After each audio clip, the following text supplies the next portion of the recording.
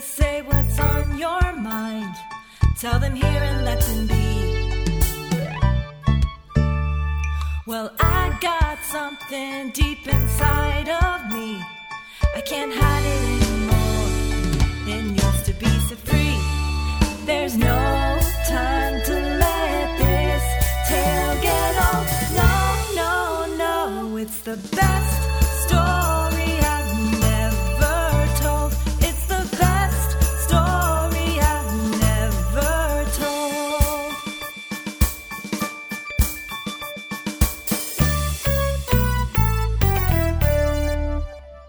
Hello and welcome to the show.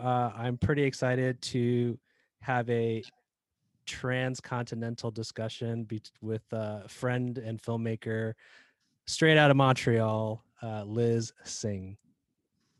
Hi. Hey, Liz. So I wanted to kind of ask you a question about a movie you made, which I know you made recently, called The Lower Plateau. Yeah. What about it? Yeah, like Love to talk about I it. guess for people who are looking to make their first feature, Mhm. which this was your first feature-length movie, Yeah. what did you think about? Did you think about what you wanted to tell, and how did you end up telling this particular story? I think that with this one, it actually kind of came from the opposite place. I started from what I had and tried to tell a story within that. So at the time, I was bartending here in Montreal, and I knew a lot of musicians and comedians and bars. So, so I tried to write a story that fit into that world because I figured it would be easier to populate and find the resources to shoot. And that was a little bit. And then the story itself, pretty generic heartbreak and existential angst. So that was readily available. I mean, I guess that's something that people making their first movie in like an independent movie should probably consider, is like, what resources do I have? Where can I actually film? What story can work within what I have available? So that's kind of for sure. Because you might have an incredible story about a fleet of dragons. It might be just a wonderful script, but your ability as an independent filmmaker to make a good-looking movie about a fleet of dragons is pretty limited. It's not impossible. Nothing's impossible, but that might be a bit of a challenge. So yeah, like trying to keep things, I think, pretty grounded and like within the world that you have access to can help a lot if you're trying to do independent production. Yeah, and I've known, we occasionally get into filmmaking in this podcast, and I definitely had some filmmakers on, and I feel like there a lot of people who make their first films tend to kind of base it on their roots or where they are because of access and perhaps knowing the area well, right? So you don't have to scout it as heavily because you know it, because you maybe lived there, or that kind of thing. Well, and it's just like, it's also even just in terms of access to places to shoot, right? It's like people you're pals with and people you've worked with, and like so it kind of has to be like, I think if you don't have a ton of financing for your project, then like having a wide community can be really helpful. So I think that's also like where that's coming from. It's like, who can lend you a hand, who can do you a favor. So there's a little pro tip for anyone listening out there and who are fans of Liz, she's given a little bit of a little inside info on filmmaking. So for anyone who's not listened to the show before, or are only tuning in for Liz, which is cool by me, I asked a friend like Liz, to come on and tell a story they've never publicly told before, and in some cases barely privately, and just put it all out there for my benefit. And then we chat about it afterwards and, kind of find out why this person had an amazing story that they've kind of withheld from public consumption. So that's why Liz is here. I do want to give a shout out to the time where my wife and I, which is how you know me, which is how most of my guests are come on, is because of her. Want to give you a shout out for the time we came by your city of Montreal, and you were a gracious host, and Oh, that was so fun. yeah, it was so I miss non-COVID life traveling. Oh my gosh, Yeah. yes. Because we went to like a crowded restaurant. We went to like to La Banquise and it was like packed. Yep. Crowded restaurants. Yeah. No distancing. Yeah. So long ago, back in 2019 and before. I know, man. But hopefully those days will return in some kind of form. Yeah, we'll see. But yeah, I don't that's a bit of a sort of a downer upper because like it was a good experience, but it's a downer that we can't do that as of this taping in the old ways. No, although in fairness, we are also currently separated by considerable distance. So even if it weren't for the pandemic, you and I would most likely be meeting via Zoom. No, that's true too. Yeah, there's actually just physically flying out to you. Yeah, it's a ways. It's not around the corner. Yeah, but lovely city, Montreal. I really enjoy that city. Anyways, that should be a positive to kind of launch into. I don't know what you're going to tell, and oftentimes I don't, which is kind of part of the fun of this series as well. So, Liz, maybe I'll ask questions here and there as you go, just to please do ask, just to clarify or whatever, but by all means, whenever you're ready to share.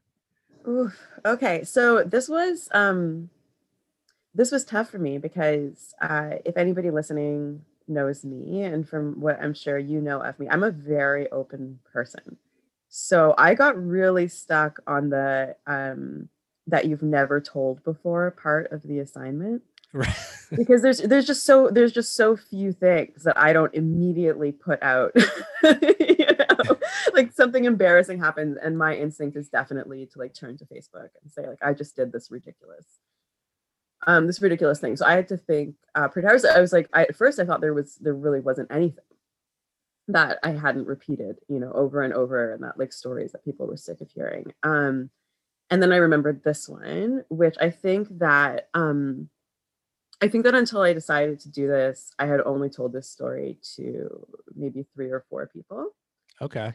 That counts for this show. That totally counts for the show. Okay, yeah. Well, and in my world, that's the same as never having spoken a word. No, totally, yeah. This was a tightly kept secret by my standards. Yeah. So basically, I guess I'll start with the punchline and then like work my way back. Oh, interesting. Okay. Yeah. Which is that I lost my master's thesis.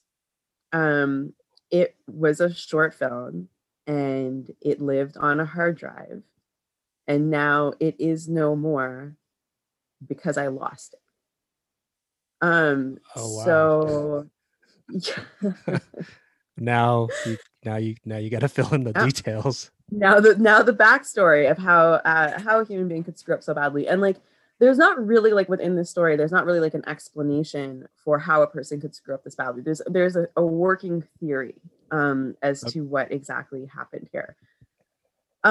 So I guess I wrote an outline, like I said. I wrote a little like, oh, nice. Well, I get nervous. So should I tout your academic credentials for oh my gosh, what are those relevant to the story? I mean, you mean USC?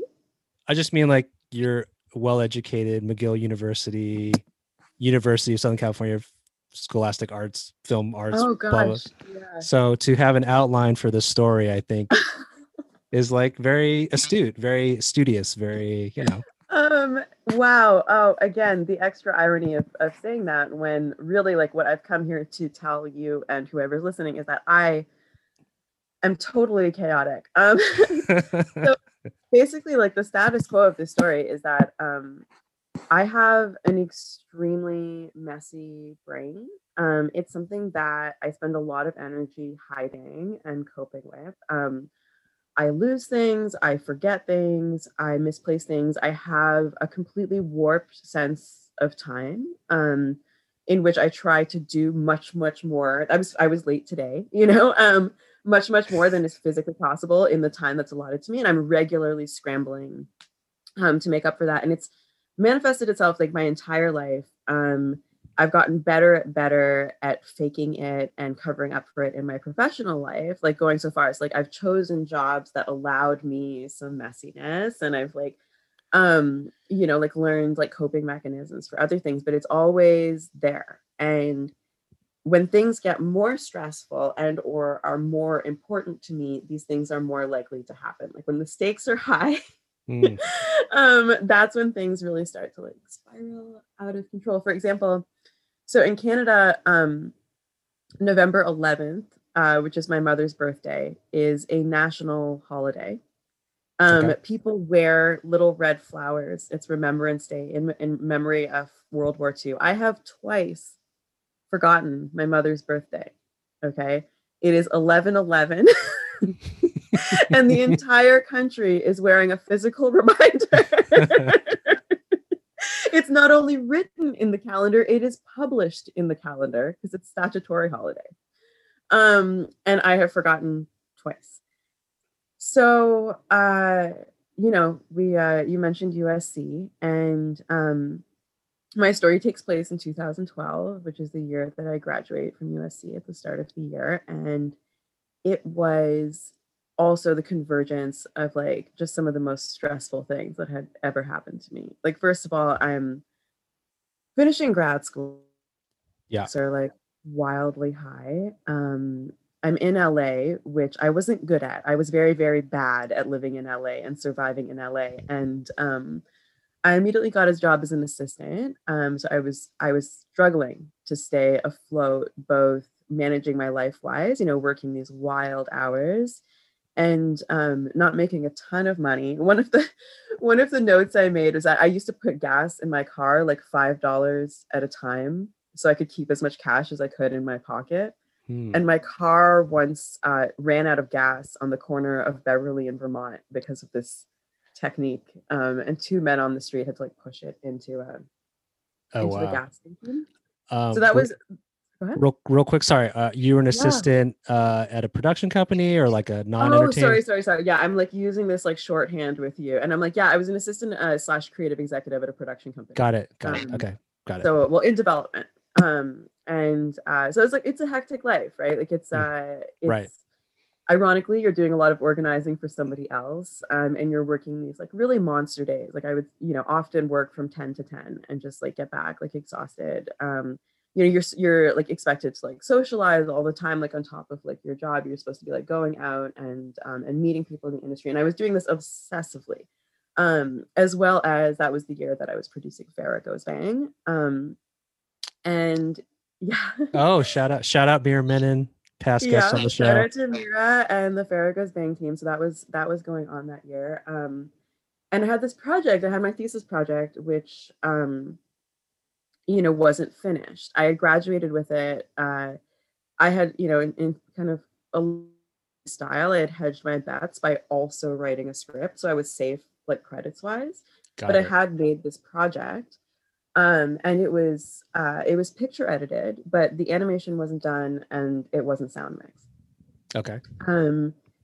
And I did not have the money to finish this thing. I did not have the time to finish this thing. I was completely overwhelmed by it. I don't know why any rational person would choose as like their first documentary the Israel-Palestine conflict, but I did, and it was a mistake. That is not so that added a whole dimension of stress and anxiety to the entire thing. But needless to say, like 2012, I was tapped out. Like I was crying all the time. I used to get in my car to drive to work, and I would cry the whole way to work. Sometimes I would leave work at lunch to go cry in my car, and then I would get in my car at the end of the day and cry all the way home. Oh my gosh. So I had this project, and midway through the year, like one of the big kind of events of the year was I managed to miss the lottery for visas to stay. So the hits just keep on coming. So I basically at that point, like in my mind, I had failed out of Hollywood. I had failed out of Los Angeles. I had like, worked my whole life towards this like, hope and dream of getting to this place, of being in LA. and I had screwed up so badly that I was just like tumbling out of it.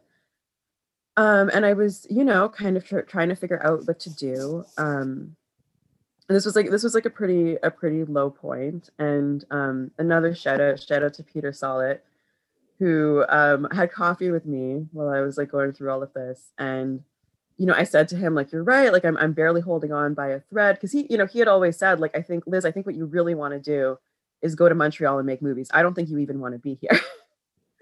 And I would always say, like, no, but like this is Hollywood. Like you can't make movies anywhere, like you make movies in LA. People come to LA to make movies. I came to LA, I want to make movies here. And I remember saying to him, like, if I get up on the roof of my building, I can see the Hollywood sign. And he goes, yeah, Liz, but it's a lie. he's like, you're no closer to that sign in Echo Park than you would be if you were in Montreal. And I was like, damn. So I'm in this, I agree with him to some degree, but I didn't want to go home. I had no choice really at this point. So I'm packing my stuff. And at this point, like, we're late 2012. I can't describe myself as being in anything but like a haze. I'm like physically sick. I didn't know, but I had like a chronic illness that was like undiagnosed. So I'm like falling apart, not thinking straight.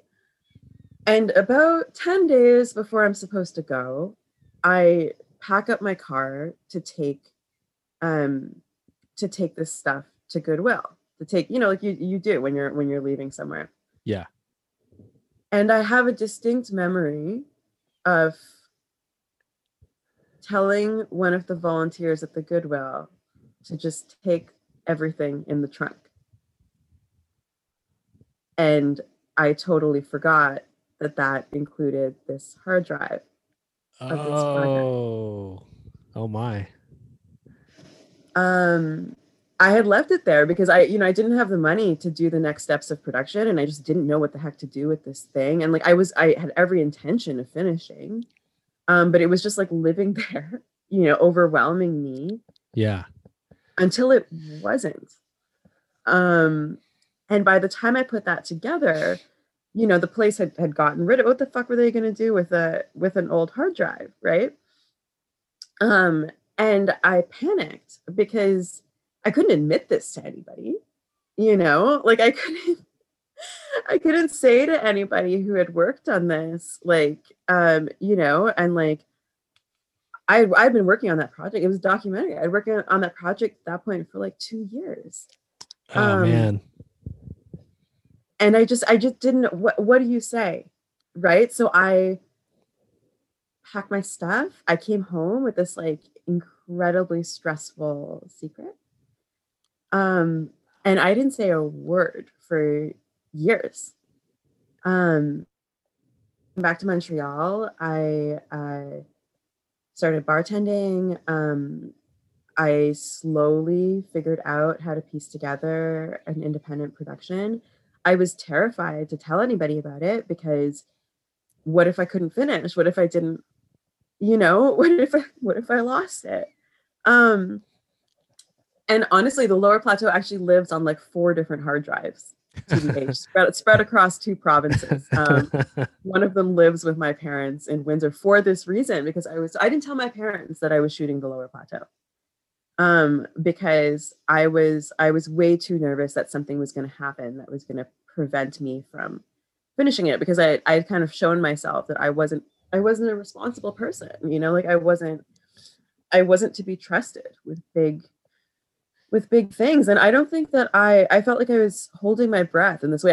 I would like lie awake at night, like stressed out about this thing that I hadn't told anybody. And I don't think I started to relax even a little bit until the premiere of the Lower Plateau.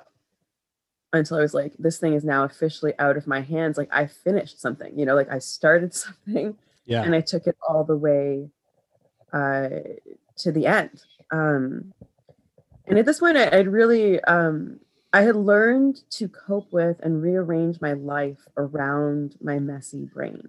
So throughout the production of the Lower Plateau, I had learned to ask for help with things. Like I had learned to ask for backup. I had chosen jobs that allowed me to start later in the day, that didn't rely on, the kind of like officey stuff that you have to do in Hollywood, like being a place 15 minutes early, looking a certain way when you got there, having your nails and hair and whatever, all like just being put together. Like LA is such a slick place. Like communication has to happen instantly. If you don't get back to an email, a text message, or whatever it is in 15 minutes, people assume that you're dead on the side of the road, and they don't give a shit either. They only care about the answer to their email. Right. Yeah. So outside of that environment, I did a lot better, and I became a street worker at a nonprofit where like people were really understanding of like different kinds of brains and different kinds of coping and working. And then this year, basically, like the reason that I'm telling you all of this now and have been able to even sort of like cope with it, is the pandemic happened. And in the middle of the pandemic, I went from being a full-time frontline worker to coordinating a frontline team. And it's been an incredibly stressful year, and also one that offered a lot of time for reflection. And I started to kind of think about me and stress and my brain and all of these things that I'd been hiding, all of this like depression and anxiety, and like, why was it so hard for me to, keep track of things and manage myself? And I stumbled onto ADHD TikTok. So TikTok, like any other part of the internet, there's lots of TikToks, like just like on Reddit, right? There's like Reddit, there's like Am I the Asshole Reddit, and then there's like alt-right Reddit, and then there's like socialist Reddit, and on TikTok there's like there's like dancing TikTok, and there's like messy TikTok where people cry about their breakups, and then there's like cute baby TikTok, and then there's like ADHD TikTok, which is this section of TikTok where people with attention deficit disorder talk about their lives. And TikTok's algorithm is really, really good at bringing you back to the things that you're kind of like really into. And I started to see more and more of these videos in my feed, and I started to really recognize myself in the thing that they were saying. And through that, kind of go back to some of these things that I'd been feeling very bad about and understand them maybe through a different light. So I guess to sum up, what I'm saying is I think that I have undiagnosed ADHD, and it led to me losing my master's thesis. That's my story. Wow. Well, let's spend some time unpacking this if you don't mind. I would love to. Did that make sense? Was that coherent? Yeah. Your storyteller makes total sense. You did kind of I'm gonna give you the ending, and then we're gonna talk about how it all happened type of film, like that, where you're like, oh, I wonder how she got there, and then we learned like Titanic. This is like Titanic, sure. Yeah, absolutely. That's what it felt. The stakes were that high for me. Well, I think, my immediate thought, because we know each other, is I remember that time period in your life, but I didn't know that you were going through that. I knew you as my spouse's friend. And so when we would see each other, it was most of the time in some type of social setting. And it was all pleasant and it was all good. And like, right. Like I saw you as like crazy, like very open. I didn't mean crazy as in like, I meant like mad open, like super outgoing and like kind of fun to chat with. So no, me personally, no idea that there's all these things that you were dealing with, which is legitimately like, traumatic and difficult. It's interesting, like you said, like your mindset or your personality, like the things you're working through Actually, LA is probably one of the most worst places to live for it Really? because, and it's specifically Hollywood, because there's sort of like a systemic way how people Mhm. do things, and Exactly. hopefully more people will try to like undo some of that. But yeah, generally it's like such an A type alpha Absolutely. atmosphere, and Mhm. sort of like people at the top, it doesn't matter if they're organized or unorganized or whatever. Right. You have to be, as if you're in a support position, and Yeah. even sometimes unfairly unorganized and on Yeah. call. And yeah, Yeah. it's a really tough work environment. And I could see how, so that's crazy that you're taking a full-time job doing that, trying to graduate, and then luckily you hedged your bets and you had like another project you could turn Yeah. in, and then producing a feature-length movie, by the way, Fair Goes Bang, directed Hmm. by our friend Mira Another one Minnan. of Jen's friends. Another Mira. one of Jin's friends. Yes, exactly. Yeah, I just kind of asked Jin's friends to come through on here. So yeah, so I guess like, um, I guess what, and this might be an obvious question, but what was it? What was it about the pandemic that was allowed you to basically reflect? You know, because for me, for example, Hmm. during this time, yes, I've had more time to reflect Yeah. if I wanted to use it that way, but Right. I'm just anxious. So like if I had time, it's just filled with angst, and I'm like Yeah. I can't like do anything with the quote free time to think, you know, because I'm in my head on Yeah. people aren't wearing masks down the street here. They, you know, whatever. Like I'm concerned about health and stuff. So Really. what was it about the pandemic that Well, kind I of, mean, I think exactly that, honestly. But I think that my stress level was so high that I had to reflect on it. I had to reflect on what it was doing to my mind, to my body, to why was I, because one of the things about my messy brain is that like I get stuck on intrusive thoughts. I get like really, really down and bleak. And I was like, I can't keep going like this. It's not functional. And starting to recognize a pattern too,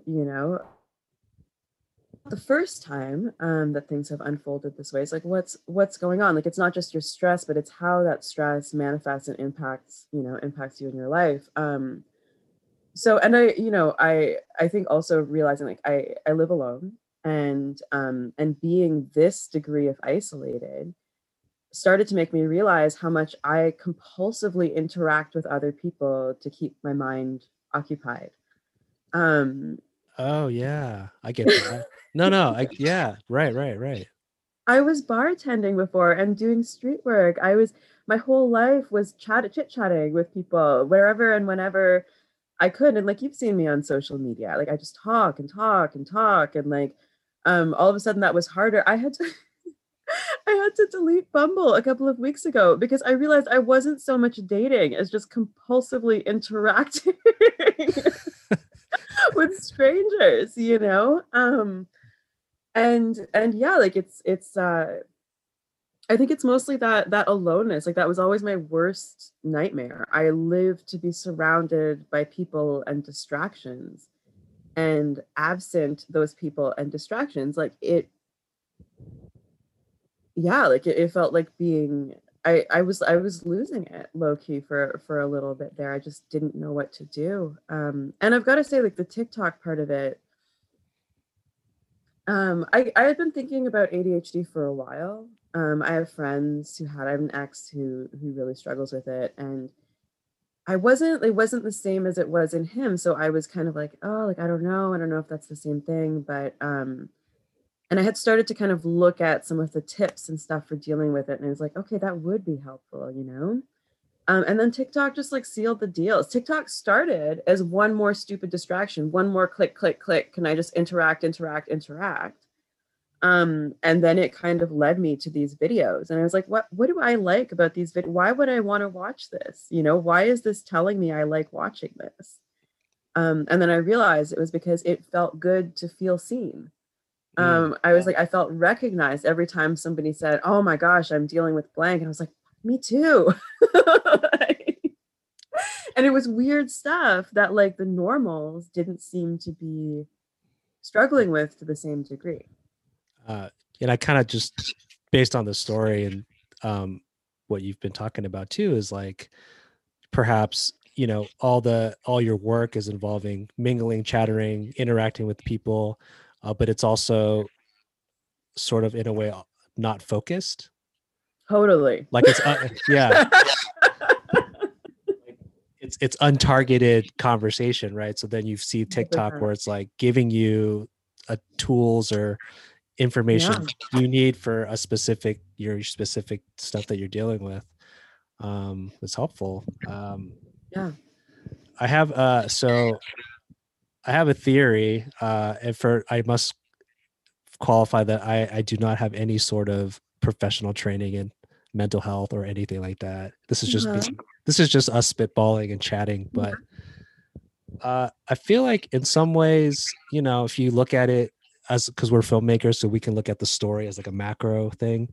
I feel like in some ways losing your thesis was like a good turning point because you literally left the trappings of Hollywood behind, and then you fully became a filmmaker. So the idea is like, you came to Hollywood, at least initially thinking that's where I need to be a filmmaker, and you go through SC and learn the system there. But in actuality, what you needed to be a filmmaker was to leave all that behind. Wow. Right? Because you go to Montreal and you make a film about the Lower Plateau, and it's like out in the world now. And I made a film I could have honestly never made in LA. Like I made that film in a Montreal way with like the Montreal community spirit of people kind of pitching in and showing up for each other. No offense, LA, but LA's got a little bit more of that rat race vibe, like it's resources are scarce, people are competitive, and people are I don't know, but just polished in a way that I never slick in this way that I never managed to get to. I always felt so messy there. And yeah, like I think that's definitely like that's a cool way to look at it for sure. Like and the Lower Plateau ended up being about some of that, right? Like it ended up being about like getting really, really close to your dreams and then not. And then what do? Do you say like, well, that's it? Like I shot my shot? Or do you brush yourself off and, try again? Because at the end of the day, like it's not really about the big lights or the big sign. It's just about getting to do the thing. And I do think that's why I can talk about it now because, like we're shooting a short film. We got a grant for it. And oh, awesome. Congrats. And like, thank you so much. And I feel like I'm doing the thing, like the thing that I wanted to do. So it's okay that I didn't get to do it that time on my thesis. I got to do it now. And I still feel bad. And I'm sorry to all of the people who helped me make that project. And I absolutely didn't mean for that to happen. And, Oh, yeah. Yeah. But I mean, at least you theoretically possibly lost it at the Goodwill. So maybe somewhere in the United States, there's like a young filmmaker that's like, there's this Palestinian Israeli content that I just need to do something with. I need to just finish someone's project. I don't know, like maybe maybe you've inspired someone. But I was gonna say like, because even project wise, like I would argue what your documentary was something that probably people would say, oh, that's an interesting story to do. It's quote like a hot topic or right. like and I feel like going to SC, you learn how to work in a big system and you learn to think about projects that have a large appeal when maybe it doesn't give you a tour like education of like, well, what are you about, what do you want to do as an individual? So 100%. Yeah, I mean, I've noticed that, and also I've been working in Hollywood or like whatever long enough to just met a lot of people that are actually pretty successful, Hmm. and they're like really unhappy. Uh-huh. It's like, and that to me, that's kind of like almost more depressing in a way. I think that there's something about life in LA, and I noticed this last time I visited, and I saw a couple of like our mutual pals, who are like working in the industry and are, by every measure, wildly successful. You know, like just doing the stuff that other people go, how do you even get there? How is that even possible? But once you're in Hollywood, like people think of Hollywood as like breaking in and there's like one circle, but it's actually this series of concentric circles. And oftentimes I find as people get closer and closer, they think more about the circles ahead of them than the ones they've already broken into, you know? So, yeah, I'm a filmmaker, but I'm not Tarantino. I'm not Scorsese. I'm not, you know? Hmm. um, it's a little bit hard to see your successes when you're still pushing, you're still hustling, you're still, driving um towards the external manifestation and the peaks of success, right? Because in LA, success can look like an Oscar. It can look like the absolute pinnacle. People have a hard time stopping and smelling the roses or just Yeah. recognizing like what they did is fantastic. If you Yeah, would have told me, like, a few years back, like, you're gonna make a feature film, you're gonna throw it on YouTube for free, and 2,500 views is gonna feel like a win, you know? I might have said, like, I don't know if that's worth it, but like, that was awesome. yeah. No, I'm not totally like you. Like, how many people can say they made a movie, a full length movie? Not, that's not a large list. Ultimately, and And it was yeah, fun, and it was fun to do it. And like that was I think one of the things, like as soon as I let go of that thing of trying to like make it in Hollywood and I just focused on making a movie, I had so much fun doing it. yeah. No, and I can see that. Like I've seen the Lower Plateau, and it's like when you watch that, you can tell the filmmaker knows that community, Mhm. which you do. And I think those are always kind of great stories to watch when you can just feel like that person is sharing something about them in the story. You know what I mean? So, Mhm.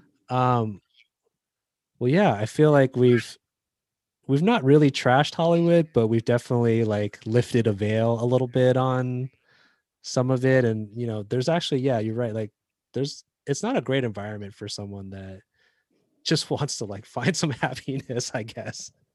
A peace Yeah, of I think, mind. and don't get me wrong, like I think a lot about La La Land and Moonlight. And the night of our wrap party for the Lower Plateau was the night of those Oscars, the night of Moonlight and La La Land. And I think that like La La Land to me is such an incredible LA movie. It's such an incredible Hollywood movie. You can't do that almost anywhere else in the world. That opening sequence on the highway with the dancing, like the talent, it's spectacular, And then you have something like Moonlight that is this little heartfelt movie, with like effectively only two main characters. But this beautiful music and this incredibly moving story, and like they're both amazing. They're both like the beauty of film. And I think they're just two examples of different ways that you can approach this medium, depending on who you are and like what works for you. I do have a final question, but just to Yeah, be I love questions. just just a critique of what you said. Hmm. I feel like La La Land is a movie I have a hard time relating to because I feel like it's not the Los Angeles I live in. Oh, very true. And Yep. Moonlight, I feel like, is a movie that to me feels very intimate, to where I'm like, Mm, whoever made this, knows what they know some stuff. Lived it. Yeah, Yeah, like absolutely. or like the people involved making this project brought something personal to it, and I feel like they're sharing Yeah. their lives, you know, even if it's all fictional. But I feel like there's something there that I can relate to, even though I can't relate to it at all on a more. The one moment, and it's really more funny than anything, where I got a little emotional during La La Land is when she sings that song. She sings a song about artists and their messy lives. And the song is sort of about how brave it is, how brave it is to be an artist. And I remember kind of tearing up and then being like, am I crying about how brave I am?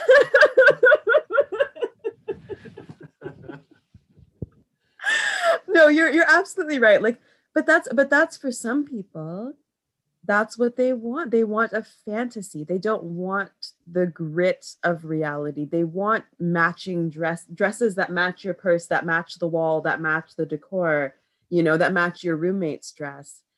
And I think, yeah, like it's just part of what you're like, what are you seeking out from the experience? Do you want to get away from it all? Do you want to fly with fleets of dragons, or do you want to do something like Tangerine or Salam, or Salam Bombay, or Moonlight, which are about our real lives and like what the world is actually like. Yeah, I mean, obviously there's room for both, and I think there's Yeah. the viewer will want different things at different times. But Mm. I just there's a part in La La Land where they're in Chinatown, and I was like, hey, I hang out in Chinatown. Like, how come I'm not in the back? I'm not.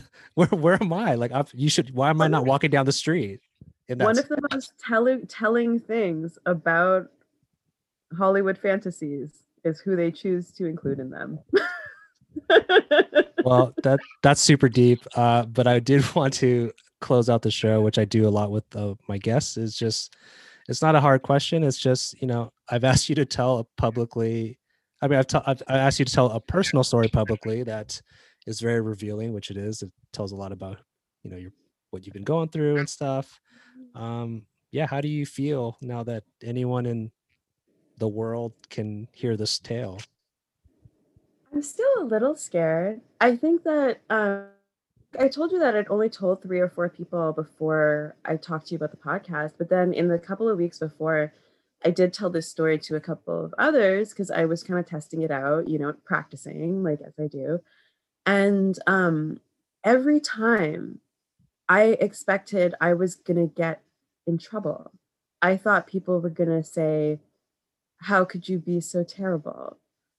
Um, and so I think that there's still a part of me that's expecting that reaction when this is public, that's expecting people to say, like, how could a person just be so careless, like be so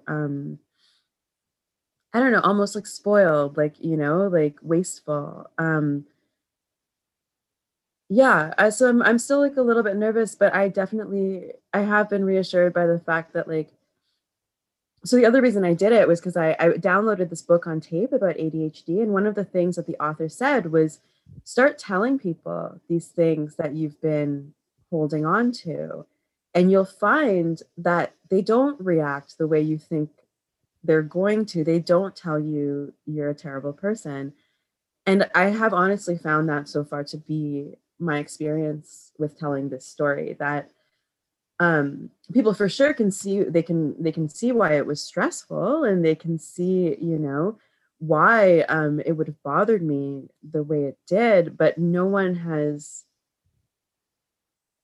been mad at me. So that's kind of a nice thing. And I do think that the more I've told it, the calmer I felt inside. Because like I said, like, I think I want to be moving more and more towards a life where I can just be transparent about this with the people around me and see it as a difference and not a failure. Because I think that that's going to both make it easier on me and also lead to generally better results for all involved. So I actually really appreciate you creating this platform for people to do this. Yeah. Oh, I mean, pleasure's all mine. So I mean, that's a really nice way to end. And no, I do not think you're a terrible person at all. I think you had a really rough 2012 is what I think. But yeah, so thanks everyone for listening, and thanks to Liz for being on. Hey, if you'd like to know when our next new episode comes in, it's easy. You can subscribe for best story I never told. That's right, on iTunes, Spotify, Google Play, or Stitcher.